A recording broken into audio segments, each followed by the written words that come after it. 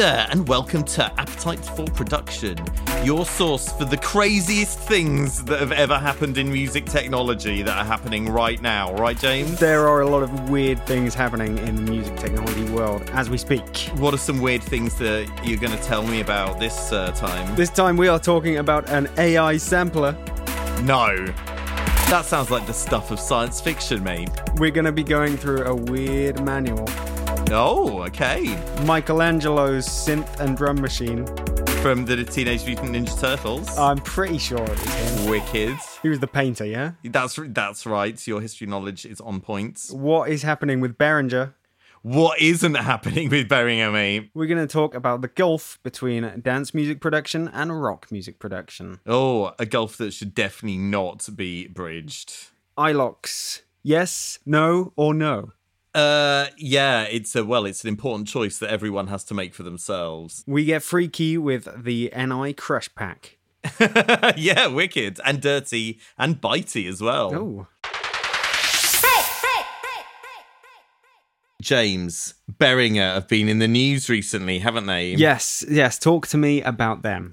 Well, first there was a thing about some workers striking in a factory that made their stuff about unsafe working conditions or something like that. And then they wanted to sue some forum users for slagging their stuff off. Yes. They wanted to sue as part of a suit against Dave Smith Instruments, or at least someone from Dave Smith Instruments. They also included as part of that a bunch of Gearslutz forum users. Nice. Unnamed, unknown Gearslutz forum users. It could be anyone. Yeah, exactly. It could be me. Oh, it's God. not me. It is you. So that's great PR for Behringer there, really. Yeah, they're really making themselves known as the people's instrument manufacturer, aren't they? Because what you want to do is, when you're a big instrument manufacturer, you want to financially threaten a small beloved instrument manufacturer. I think that's probably the way you want to do things, isn't it? And a bunch of the general public. Oh, as and well. the general public as well. Just they're customers essentially. And you should also make sure to threaten journalists. Oh, really? Is that happening as well? Yeah, Chinese journalists. What? Exactly. The website MIDI-Fan, which is a Chinese website about, plugins and synths and stuff. Oh, yeah, okay. The editor of MIDI-Fan, Nan Tang, who is the founder of the site and also works with Second Sense Audio, the plugin developer, he has been threatened by Behringer as well this week. Threatened what, physically or with a lawsuit? With a lawsuit. It's okay. a very sort of ambiguous letter that he received from someone representing Behringer. No one can tell if they're actually suing him or if they want to. But yeah, he has used the words copycat. What? And How outrageous. The word shameless. And Behringer are taking exception to that and what? Shaking their fists at Oh, him as well. man. So yeah, like you say, great publicity for Behringer, just to Well, we're chatting about them, I suppose. Well, so, that's true. That was probably their end game, I would have thought, to get a mention on our podcast. If I was doing PR for Behringer, Yeah. if I wanted to shake my fist at anyone, it probably wouldn't be the general public, the general No. synth buying public. It would probably be expensive manufacturers. Yeah. Well, they should go to the European court or whatever and accuse everyone of price fixing. Yeah, it's a very strange time we're living in. It's they're just going after anyone. We should try and get them to go after us so that people will hear about the podcast. What do you reckon? I think no. Let's watch. What can we say about Behringer? Nothing.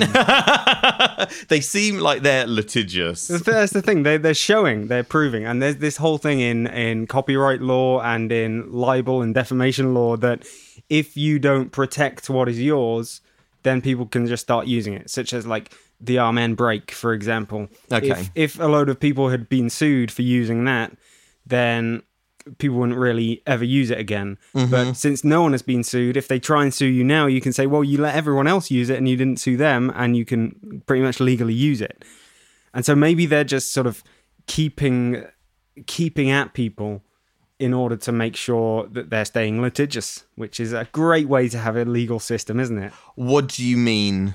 They are going after people to protect their interests so that no one can say, well, you never went after anyone, so you aren't protecting your interests. I don't know, man. Like, why don't they just like leave it and just make loads of money selling their Chinese-made instruments?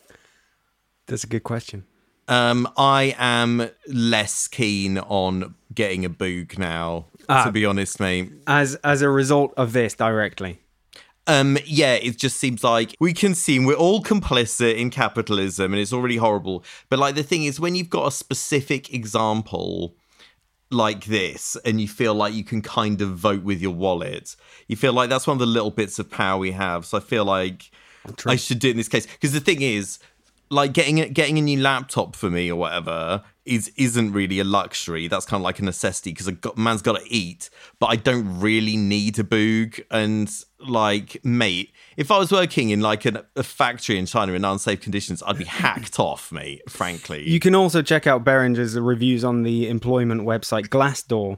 Oh my God, what does that say? Where employees rate their employers and bosses and managers and owners and stuff like that. People rate their owners. I'm not going to tell you anything about those reviews, but if you are so minded, you can look them up quite easily. Oh my goodness, okay. Well, maybe we should draw a veil over all this unseemliness.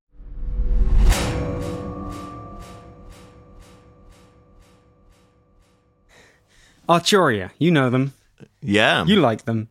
Yeah, they're all right. They're known now for bringing out limited edition versions of their synths every so often. Oh, okay. And now we have the creative editions of Arturia's Drum Brute and Micro Brute. Check your email. Oh, okay. Let's have a little look. Oh my God. So these are Michelangelo themed what the F? creative editions of the Drum Brute and the Micro Brute. Yes, that is the creation of Adam. Wow. Do I need to watch this video? Have a look. It's very quick. Okay. Jump around? Yeah, you got to have jump around if you're releasing a limited edition of. That doesn't really fit with the whole kind of Michelangelo sort of theme. No, I mean, I don't think he ever jumped around. It's more like paint around. No. Interesting way to do things. You know, I'm not going to say no. Yeah. I like it how people are getting a bit weird with it. Like, yeah, all right, Everlast. How people are getting a bit weird with it, like that thing that we're going to look at in a bit. So I know it's kind of crazy. Maybe it's a reaction to the insanity of the modern world. It could well be. Maybe we need some art in our lives, in our music making lives, just to remember. Yeah. I mean, the tagline for this is touched by inspiration. And, yeah. You know, I think we've all been touched by inspiration in inappropriate ways when we're programming our synths. Well, I know. So what is going to presumably happen now is you'll get, every time you tweak a knob, you're going to have to like point a pokey finger out like God. And I guess that's what Arturia want, is to kind of get, you know, make people feel like gods with this. I suppose so, yeah. And I often do feel like a god when I'm twisting a filter cut off. But that's just my own megalomania. Yeah. And omnipotence. I think that is shared, something that is shared by a lot of people who are into electronic music making. So yeah, it's probably a good idea. So that's 299 clams for the Micro Brute creation and 449 clams for the Drum Brute Creation Edition. Well, people seem to love those Arturia hardware things. Who would have imagined this a few years ago, James?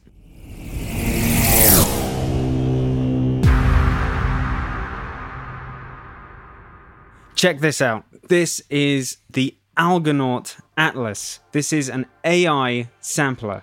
What? Yeah, I know. We've talked about AI in many things. We've talked about AI in synths. We've talked about AI in mixing plugins. But a sampler? What? So what do you see? What the hell is this? It's a mind map. Yeah. Looking for that perfect sound? You're damn right I am. So Atlas sort of maps all your samples. Hang on, so it's more like an audio organization tool. I don't understand how the mind map fits with the little step sequencer. I'm not sure. It's a strange way of organizing things, but you have basically up and down, X and Y coordinates Yeah. for your different sounds, such as snares, kicks, and it sort of maps them based Wait, on. since replaced your sample browser. So is it a sampler, or is it a sample browser, or is it a bit of both? I'm not as interested in the actual sampler. I want the browser, man. I wanted to. If there's something out there that can organize all my sounds, and I put my pads together, basically, that's what I want. I think that's basically what this is. You know, Find your best samples. That's what I want to do. it's tough to describe it as a sampler. It's definitely more of an organizational thing, isn't it? We got to try this out, dudes. Yeah, we should. I think basically you point this to your sample folder and it'll intelligently analyze everything. Okay. We'll help you. Where are you getting that information from? From their website. Oh, okay. Yeah. Okay. Well, that sounds good. I've got 400 gigabytes of samples. If an artificial intelligence can sort those out for me, I welcome our new robot overlords. Absolutely. I don't think a regular intelligence could sort 400 gigabytes of samples out for you. No, well, I'm just happy that there's things out there cleverer than us to do that. That's freaking great, man. Sweet. How much is it? This is $149. I just like looking at that big cloud of claps, man. It's just like, I want to dive into it and see Clap what those City. claps are. Yeah, look at that. It's a continent. Yeah, wicked. It's an archipelago of lovely sounds. I want to go to the island where all like the abstract percussion noises are, man. That sounds great. Is there a demo version? You can get it as a demo, I believe. Okay, wicked. I'm going to try that out then. Good find.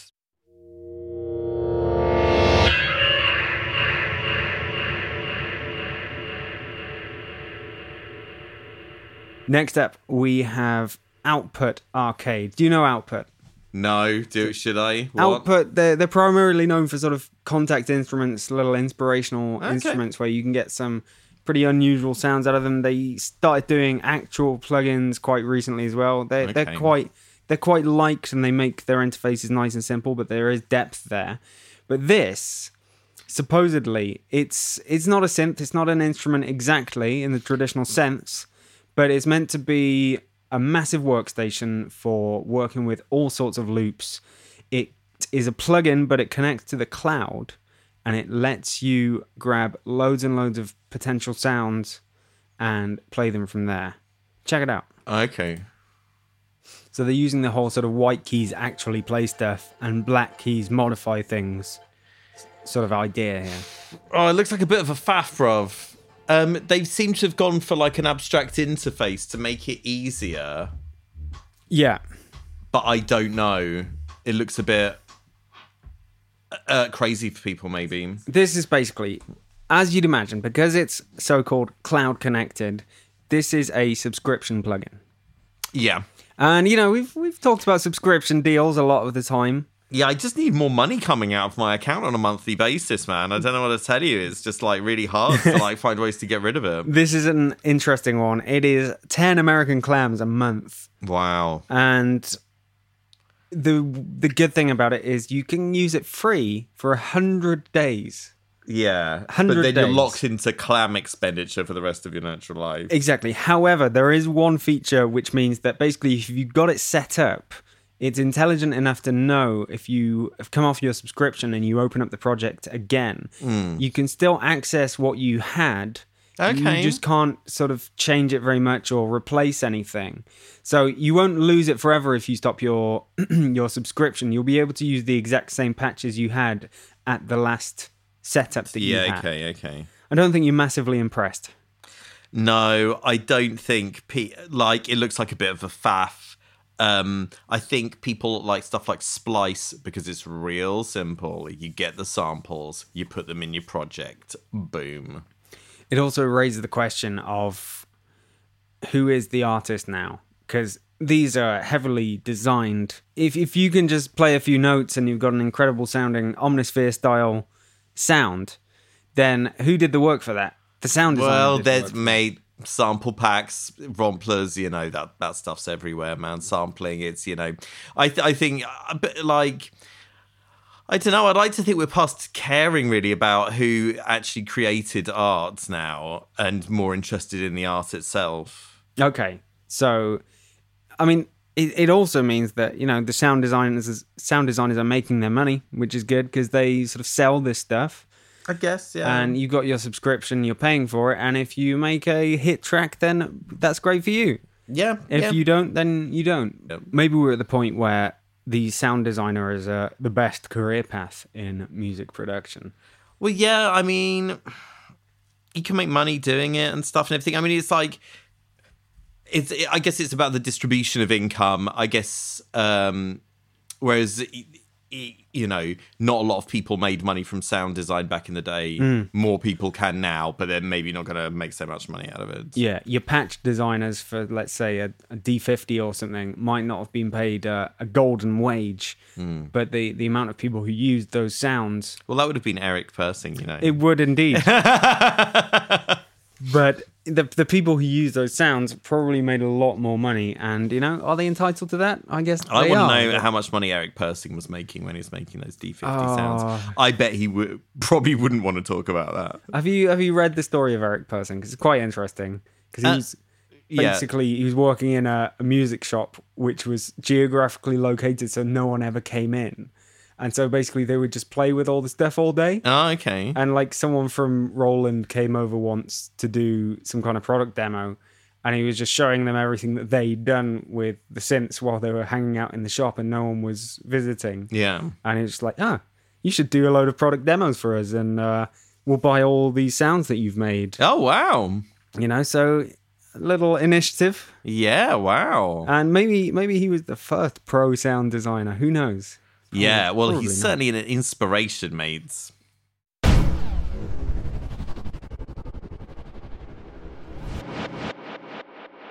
The Native Instruments Crush Pack that we were talking about last time.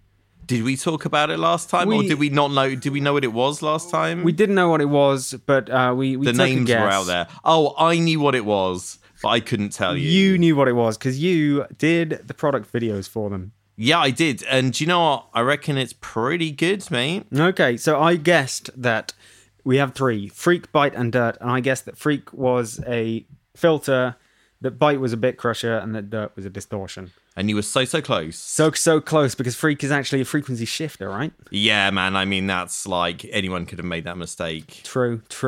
So Don't beat yourself up about it, man. tell me a few things about these. Oh, yeah, so it's basically, so like, you know, the mod pack, it was just like these three little plugins that are basic, like kind of staple effects, but kind of take it a little bit extra. Say you've got a frequency shifter that does like all these kind of like crazy radio effects and AM stuff and everything. The bit crusher is pretty interesting, man. It's got some like stuff that like takes the noise out of the signal. Oh, really? And it's got this thing that works like a kind of like a sort of smooth bit rate reducer and stuff and everything. It's pretty good. So it takes like the quantization noise out of the bit crush signal and leaves you with what exactly? Something like that. Well, I don't know, man. You have to play with it basically. They didn't like. Often when I make these things, they don't have a manual or whatever, so it's just like, so I don't get to read up about it and everything. Yeah. But it's like pretty freaking good. And how is Dirt performing? Dirt's really good, and yeah, I mean, when it comes to distortion, I just want to run 808 subs through it, so I did it, and it sounded sick. So that's my take on that one, basically. They're also somewhat dirt cheap as well. The whole pack is 69 European clams, 69 US clams, and 59 clam sterling. Okay, well, yeah, that's pretty good actually. Like, I mean, I guess the thing is, it's still not going to be into your kind of impulse price range, like, for example, a Waves sale item or whatever, because they're packaged together. But I think that is actually good value. They are really, really good at what they do. But this, like most Native Instruments stuff, is basically... Part of Complete. Yeah, it's fodder to bulk up Complete to make it even more of a good deal. Yeah, it's a wicked addition to Complete, to be fair. This plus the mod pack. Like it's it's kind of like they're getting their own suite now of like staple effects that actually take that idea and enhance it in a meaningful way. That's nice. And they sort of go a little bit above and beyond the usual staple effects. They're pushing things forward. Yeah, and it's like not everyone really is doing that. So yeah, no, fair play to them. And it's nice to see that they're like innovating in plugins, which is these sort of just like standard plugins, not like a sort of a Reactor thing or a guitar rig thing. They're standalone plugins basically, which is it's a good look. And they don't work in Reactor. They don't work in Reactor, just regular plugins. Lovely stuff. Zynaptic have released a plugin called Intensity, which, according to them, is built on techniques typically found in facial recognition algorithms. Mate, when did music technology just become like Mass some surveillance. techno thriller, man? Yeah. Well, and like Da Vinci Code with all the freaking stuff. Mate, music tech is going through a weird time right now, man. I suppose people have to do anything they can to justify being a little bit different. Yeah, I guess so. But this is a little bit different. I quite like the idea behind this. Basically, it is... I think of it like a sort of caricature plugin. Their take on it is that it makes sounds sound more like themselves. So let's say you've got a sound which is naturally, I don't know, heavy at 4 kilohertz, heavy at 200 hertz, and it's got a big dip between. It will emphasize every bit of that sort of thing. But it does it intelligently. It doesn't just apply an EQ to something or anything like that, or a multiband compressor, but it just... It makes something more intensely itself, if you know what I mean. So the quote from Zynaptic CEO Dennis Gokdag. Oh, very good. He says, that said, it is absolutely not a compressor. It's rocket science. Oh yeah. But the analogy does give you an idea of when to use it and what for. What? Or in plain English, Intensity is the closest thing to an awesome knob we've come up with so far. Put it on everything, all the time. It is quite addictive. I've certainly never seen an awesome knob. If there is such a thing as an awesome knob, I want it. Yeah, so what I'd like to do is sort of put this plugin on every track in a mix, turn it up, and see if it auto mixes it for me. Nice, wicked. If it accentuates everything that is sort of no, James, because the personality based of a sound. No, because James, the whole thing about production is making those difficult choices. Ooh. And you're going to have two sounds that are both like got low mids, mate. What do I do? That's going to happen. What are you going to cut? It's like an episode of Hollyoaks. It's like Sophie's Choice. I was going to say, but yeah, that's more apt. Which one am I going to cut? Can I just sidechain it and have them both? Yes, absolutely. That's exactly what you should do. Yeah. Oh, sweet. Okay. No more EQ. Sidechain only. Sidechain, yeah. Sidechain only. Boom. How many clams is it? That is quite a sweltering. 379 clams, which is a lot of clams. There is but you can get it cheap, June 19th to 30th. For €149 or USD. Okay, that's quite a significant reduction. I think that's a bit more like it, but it's quite... I'm sure it does loads... Bit of a risk, though. This is an awesome knob that has not been tested. Yeah, it does a lot under the hood, but it's not got loads and loads of controls, and I think that pricing's a bit too ambitious for this one. Okay, well... Oh, there's a demo version, so you can try it. Okay, well, yeah, that you can't say much fairer than that. If you choose to buy it, you choose to buy it. We were talking about Studio One. Was it last time or was it another time? I can't remember.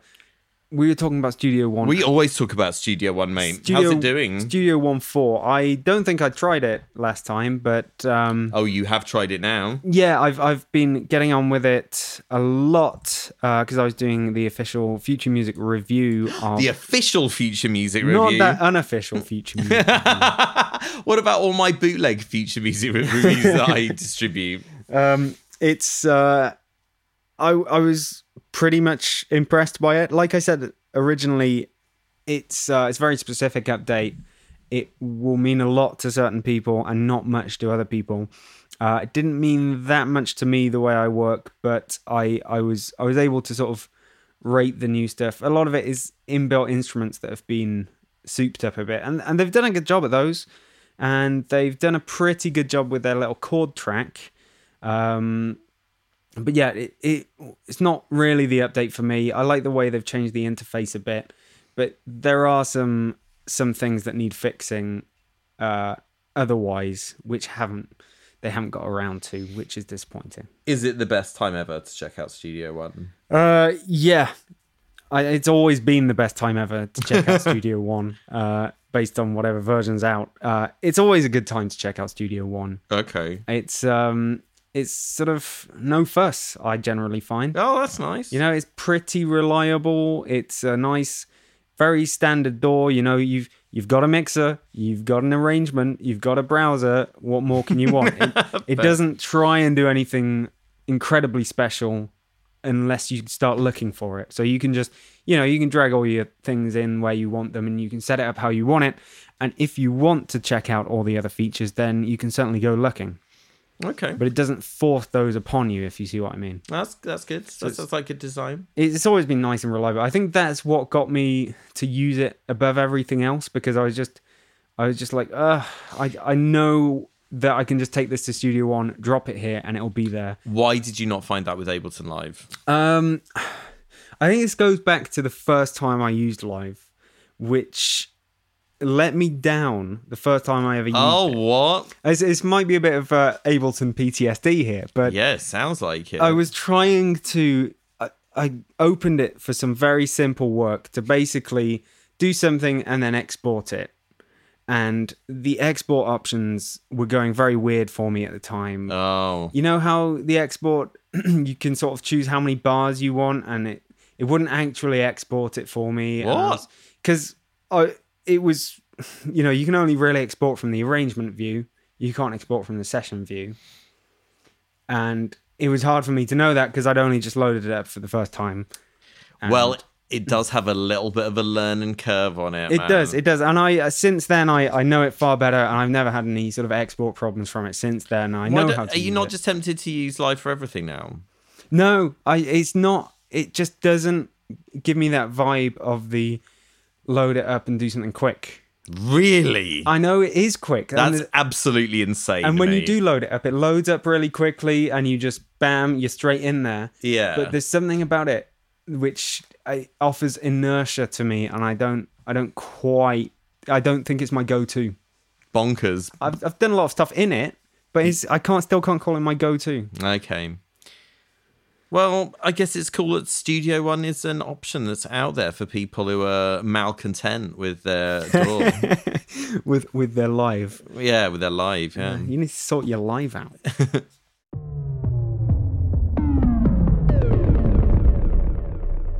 Oh yeah, yesterday I convinced a software developer to not use iLok. Really? Yeah, just doing my bit for the for the world of public good. What can you tell us about that then? Not much, but he was going to use iLok USB activation, and I said, please don't use iLok USB activation. You can use iLok, but use the machine-based iLok. So you just use the iLok software, and you don't need a USB stick. And I just said, it's just going to really stop people from buying it. Oh, really? Do you reckon that's true? Yeah, of course. Like, what info do you have? If you see anything announced which requires a USB iLok, yeah, whether you see it on Facebook or in a forum, there'll always be that one person or multiple people who pile in and say, nah, it's got an iLok, I'm not interested. Yeah, people love to moan.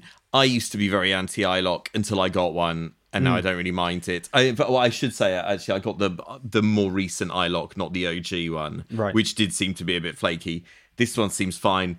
I'd rather have it in the stick than have it in the computer. Is it the probably. Silver 3? Probably. Okay. But yeah, I'm not anti-iLok either, but I know that a lot of people are. And if you choose to run it through iLok USB, you're basically alienating all those people. Well, yeah. And why sell to a small proportion of the market when you could sell to the whole of the market? That is very savvy. And their business answer would sense, be copy protection. But I don't think the stick offers that much more than the... if someone's going to crack it, someone's going to crack it. There's very little you can do. I don't know what a crack is, James. So... I remember someone, I don't know how true this is, but someone told me once that the only plugin that's not been cracked is Piano Tech. I don't think that's true. That doesn't sound true. I think they've all been cracked, but I may be very wrong on that. Who knows? Well, maybe Piano Tech can go into making high-end security. Yeah, I did once chat to some security expert, and he said basically you can come quite close to making stuff uncrackable, but what you have to do is basically you have to build your own compiler. And I don't know how au fait you are with software programming, Tim. Sounds easy though, right? But you have to build your own compiler rather than using the inbuilt one, and there's always a way around it. Basically, is the upshot. Oh man, you can go somewhat of the way, but there are teams out there who are just working to get this stuff cracked, and they'll do it. They'll do it. You can't fight against them. Yeah, man. It is their sacred mission to crack plugins and various other bits of music making software. You may think that by putting your USB iLok licensing in there that you're sort of gonna beat those people, but by trying really hard to stop people from cracking it, you're basically I think the consumer tends to be the one that suffers. Exactly. You're gonna stop people from buying it. Yeah, and I think it's good to be nice to your consumers. So fair play. Yeah, just ignore the crackheads. Yes.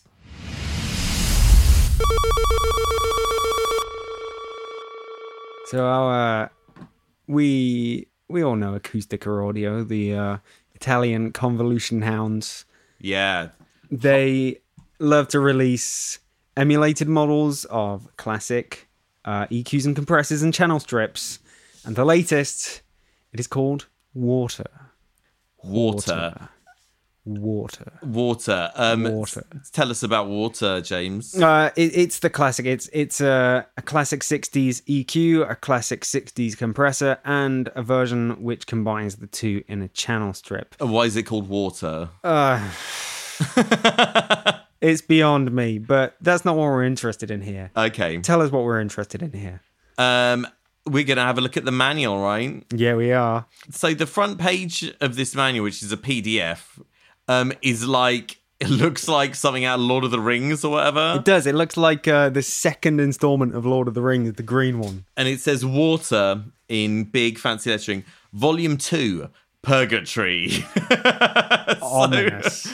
So should we dive into it? Let's dive in. Tim, read Acoustica's manual for Water. Welcome. Thank you for choosing Water, a plugin by Acoustica Audio, which is second in a series of 3 plugins, each embodying a volume of Dante's Divine Comedy, according to Acoustica's vision. Oh, yeah. So they're interpreting the Divine Comedy. In plugin form? Yeah. Okay, so while conceiving this manual, we are continuing with the theme that we started with Cream. It serves as a common thread in order to better communicate our vision behind this product. So once again, welcome to a Cantica, the second Dante's volume reinterpreted by Acoustica. Here is our Water Purgatory. All right. How to use this manual. Please read this user manual carefully. We did our best to make it pleasant and informative reading. This manual is divided into 9 different sections. As with the traditional Purgatory, we follow the Thomistic clarification of the vices, right? Here we are not referring to single faults. Instead, we are subdividing the canticle. What is a canticle? Into 7 cornici. Cornici. Is that an Italian dessert? I assume so. In each of them, one of the 7 deadly sins, peccati capitali, is expiated. Pride, envy, wrath, sloth, greed, gluttony, and lust. I get that bit. At the beginning, you will find the anti-purgatory, and finally the earthly paradise at the end of our journey. Oh, this sums up to a total of 9 sections, each one describing various features of the Water Aqua Effects plugin. Sounds simple enough so far. Water Aqua now. Okay, we've got pictures of is this Dante's Hell, is it? I can't remember what that is. I did know all this shite, but... No, okay. Then there's some poetry, right? Right. I don't know what this... Okay. Do you want to read a couple of... No, I'm not going to read the Divine Comedy, no. Just a picture of a nice cove there, I guess. And a Renaissance woman. Some Medici-inspired art or something. Okay. Oh, this is so weird. Someone at Acoustica has really been very bored. Yeah, man. What are they doing with their... Okay. Chapter 1.2.1, Genesis of Water. Water. ... The nourishment of all things resides in the wet, and the water is the matrix, mother and generation principle. Water is the principle or the element of things. All things are water. And that's Thales of Tali- Miletus, Greek philosopher, c. 624 to c. 546 BC. You're good at that stuff. Thales, I think it is. Thales is commonly considered, from Aristotle on, the first philosopher in the history of Western thought. Dante mentions this within the Divine Comedy, in the fourth canto of his Inferno, placing him in limbo as a virtuous, unbaptized soul. Weird Acoustica, with all due respect, have the audacity to quote him, though. Although Thales actually belongs to Dante's previous canticle, we believe that his words can rightly be placed at the beginning of our water journey. While we're ascending to purgatory, his thoughts can guide us on our way step by step. The genesis of this sensational plug-in suite took place only after an intense phase of design, development and prototyping. Our ultimate goal was to be faithful to the original machine, at the same time extend its capabilities. What the hell has this got to do with Dante's Inferno? I don't know. They're going on a bit of a tangent. They're talking about EQs and stuff. Maybe what's going on? Now they're just talking about the tech specs. How many pages is this manual? The first Terrace Pride. It's 70 pages, mate. 70 pages for an EQ and a compressor plugin. First Terrace Pride. After his conversation with the Proud, Dante notes further sculptures on the pavement below, this time illustrating Pride itself. The sculptures show Satan, Lucifer, and building of the Towers of Babel, King Saul, Niobe, Arachne, King Rehoboam, I don't know, and others. Okay, each plugin in the water bottle features different preamplifiers, capable of adding warmth to your sound. Thank you. What is going on? What is going on? Mate, who is this for? Who has made this? I don't know. Why does it exist? I think someone is taking the piss here. Man, I like how it's so pretentious, though, man. It's like they've... Oh, Third Terrace. Wrath. The souls of the wrathful walk around in acrid smoke, which symbolises the blinding effect of anger. Sweet. Our technology provides seamless support of real-time preamplification, equalizer, compressor, reverb, multi-effects, stopbox, cabinets, microphones, and tape emulations on Intel-based machines. Both Windows and OS X. I think Dante used an Intel-based machine. I have no idea what is going on. What page are you on now?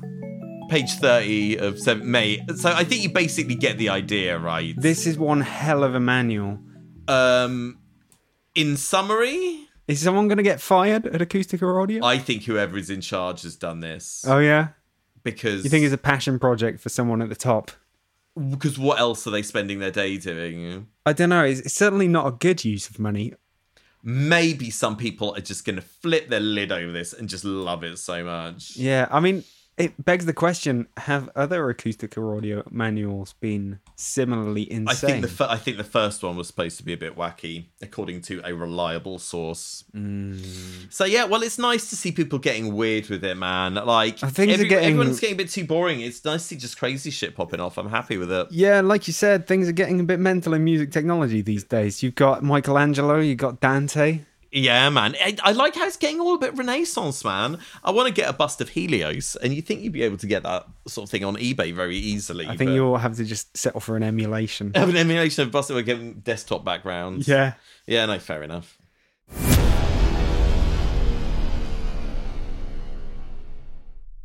You and I are journalists, and it's fair to say we have written enough waffle in our times. We can tell when someone's just writing words to pad things out.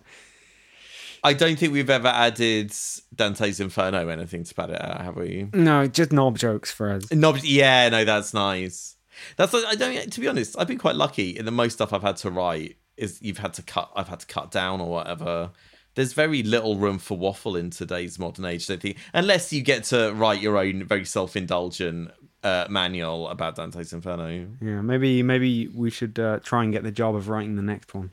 I think they're doing it like that because they want to do it themselves. So I don't think they're looking to outsource that. I think all plugin developers should give Timmy and Jimmy the job of doing their manual. That sounds really boring, mate. I reckon that would be pretty bad. I think the pay is usually quite good for manuals because they are. That sounds interesting. It is a lot of work. Yeah, for something that not many people are going to read, but a lot of people are going to want to have if you don't have it. If you don't give people one, then you're screwed. But if you do, not many people read it. I hate it when stuff doesn't come with a manual. Exactly. So annoying. Timo, my friend, I wanted to talk to you about different types of producers. Okay. We know by now you are from the world of dance music, and I am from the world of rock music. Yeah. And together with the Chemical Brothers. Yeah. I think people know quite well what rock music people think about dance music people. Yes, they look down on them. And what rock musicians think about dance musicians. They think they're fusty. No. Oh, what? Sorry? Rock musicians. Oh, rock musicians. So, for example, like, aren't there a bunch of, like, Dave Grohl and Henry Rollins basically say they think dance music isn't real music? Right. Because they've become everything that they once hated. But my question to you is, what do dance music people think about rock music? They don't think about it. They just don't think about it. No. They don't think about it at all. No, I think a lot of dance people like rock music. Right. But I think it's not like, I don't think that thing is a two-way street, really. I think dance music is a more recent movement, and that's why rock looks down on it. Okay. You don't think it's to do with the fact that it's often just people pressing play and they've done all the work beforehand? Well, yeah, sure. I mean, surely rock music is about talent and musicianship and the human touch. And when rock musicians are confronted with something that doesn't include those things, yeah, that's what they don't like. So I guess the idea is that I spent ages learning how to play guitar like a freaking demon or whatever, and you looked on a YouTube video and learned how to make a wob bass in Fruity Loops. Exactly. And to them, it means everything, that it's about talent and time and musicianship. Yeah. And performance. Talent, basically. And someone else can come along and not give such priority to those things. The thing is, it's apples and oranges, because when you're making a piece of dance music, it's more about the composition, arrangement, sound design, and live performance. And they're just they have different aspects to them. What can a rock music producer or rock musician do to appreciate electronic music? I think if you don't have, like, for me, I like electronic music because I have a visceral response to it. I think if you don't have a visceral response to it, you're probably never going to get it, because, if you don't like it, why would you bother learning to appreciate, like, the filthiest Reese ever? Right. So I think if you're a rock person and you don't, well, the one thing I would say is, like, it's tricky, man. Like, there's a lot of terrible electronic music around, especially now. If you really want to, like, make sure that you, like, don't hate all dance music, that is quite a time-consuming task, because there's loads of different stuff out there. Yeah. So maybe try and listen to a few bits, but, like, generally the stuff you get in, let's say, a gym would be... Yeah, man. It's like, oh, God, if I had to listen to, like even mainstream drum and bass that I'm not really into anymore or whatever. So it's like, if I had to listen to, like, EDM all day or whatever, I'd probably be very upset. Exactly. Sorry, carry on. There is talent in electronic music. It's just in different areas which you might not realize until you start. I don't even care about the talent. It's like, all I am interested about is the music. I don't listen to a bit of music and I think, well, like, sometimes I do. Sometimes you listen to a bit of music and it will make you think, oh, isn't so talented? I listen to a bit of music to experience the emotions that it makes me feel. And I don't really care about how it was. Well, I do care about how it was produced, obviously, because otherwise I would be a freaking music tech journalist. Yeah. But yes, it's not like I want to make music as well. Yeah. So that's why I care about how it's produced. It's not about the idolatry of the person. Well, yeah, exactly. Like rock music. Like, I know dance music has become like this more recently, especially like mainstream dance music. but that kind of the idea of sort of rock musician as a kind of archetype, An icon. I think is what people identify with. Right. And dance music doesn't have like that. And so when people started making music like on samplers, late 80s, putting out white labels, and it didn't even have anyone's name on it. I think rock music, interpreted as saying everything that you stand for is bunk, whereas it was more just about people being free to make whatever music they wanted to. Right. It's interesting to hear that it doesn't really go the other way, that your dance music people won't really have anything against rock music not people. at all. And loads of people who like dance music like rock music as well, but they're just not snobby about it in the way that people who are rock fanboys would be, I think. Right. Which is usually people who have invested a load of time in learning to play instruments. Sure. And yeah, they've got their time investment, and that's fair enough. They've probably invested a lot more time than a lot of other people have. But yeah, I mean, I'd say it takes a long time to learn how to make dance music to a good standard. That's true. It's far more technical a pursuit. It's a bit like the rock music producer who doesn't necessarily have to know how to play any instrument at all, but does need to know how to do the technical side of things. Maybe this is all really just an economic thing where it's better for the bigwigs to have one person doing everything than pay like 10 dudes in a studio to do it. I'm sorry, I don't follow you. Well, it's, guy working on his laptop making a track is gonna cost far less than absolutely renting a studio, 5 professional musicians and engineers and producers and stuff like that. Economics is really responsible. Like, it's responsible in loads of ways for the way music sounds. From people making white labels back in the day and everything, people not using samples anymore. Because they're expensive to clear and stuff like that. So yeah, I mean, I think economics has a massive impact on the way people make and what sort of music they make. Yeah, I guess that's one of the things behind the whole so-called EDM explosion in America in the last 10 years. How 10 years ago you'd go to America and it would be full on guitar music 100% of the time. Yeah. And then suddenly you've got all these kids at festivals doing MDMA and listening to banging big room music. Yeah, and it's like, I'd say even most households these days, I imagine, have a computer. What?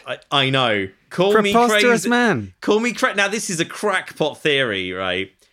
Maybe not as many houses have musical instruments as computers. Good God. Call me crazy, guys. So, but yeah, no, I think rock people should carry on shitting on dance music and looking down on it and saying it's not proper. And I think young people shouldn't express themselves in whatever way they want. Okay, James, that's it. We've done all the stuff that we were supposed to do. How has that left you feeling? I feel remorseless and yet still petrified. Okay, wicked. Well, that's good to know. So, yeah, I mean, any bets on what's going to happen with Beringer in the next couple of weeks, mate? I think they're going to sue us. I think they're going to sue all our listeners. Yeah. And probably our pets as well. Watch out, guys. They're coming for you. So you take care. Take care out there. See you later. Bye. Bye.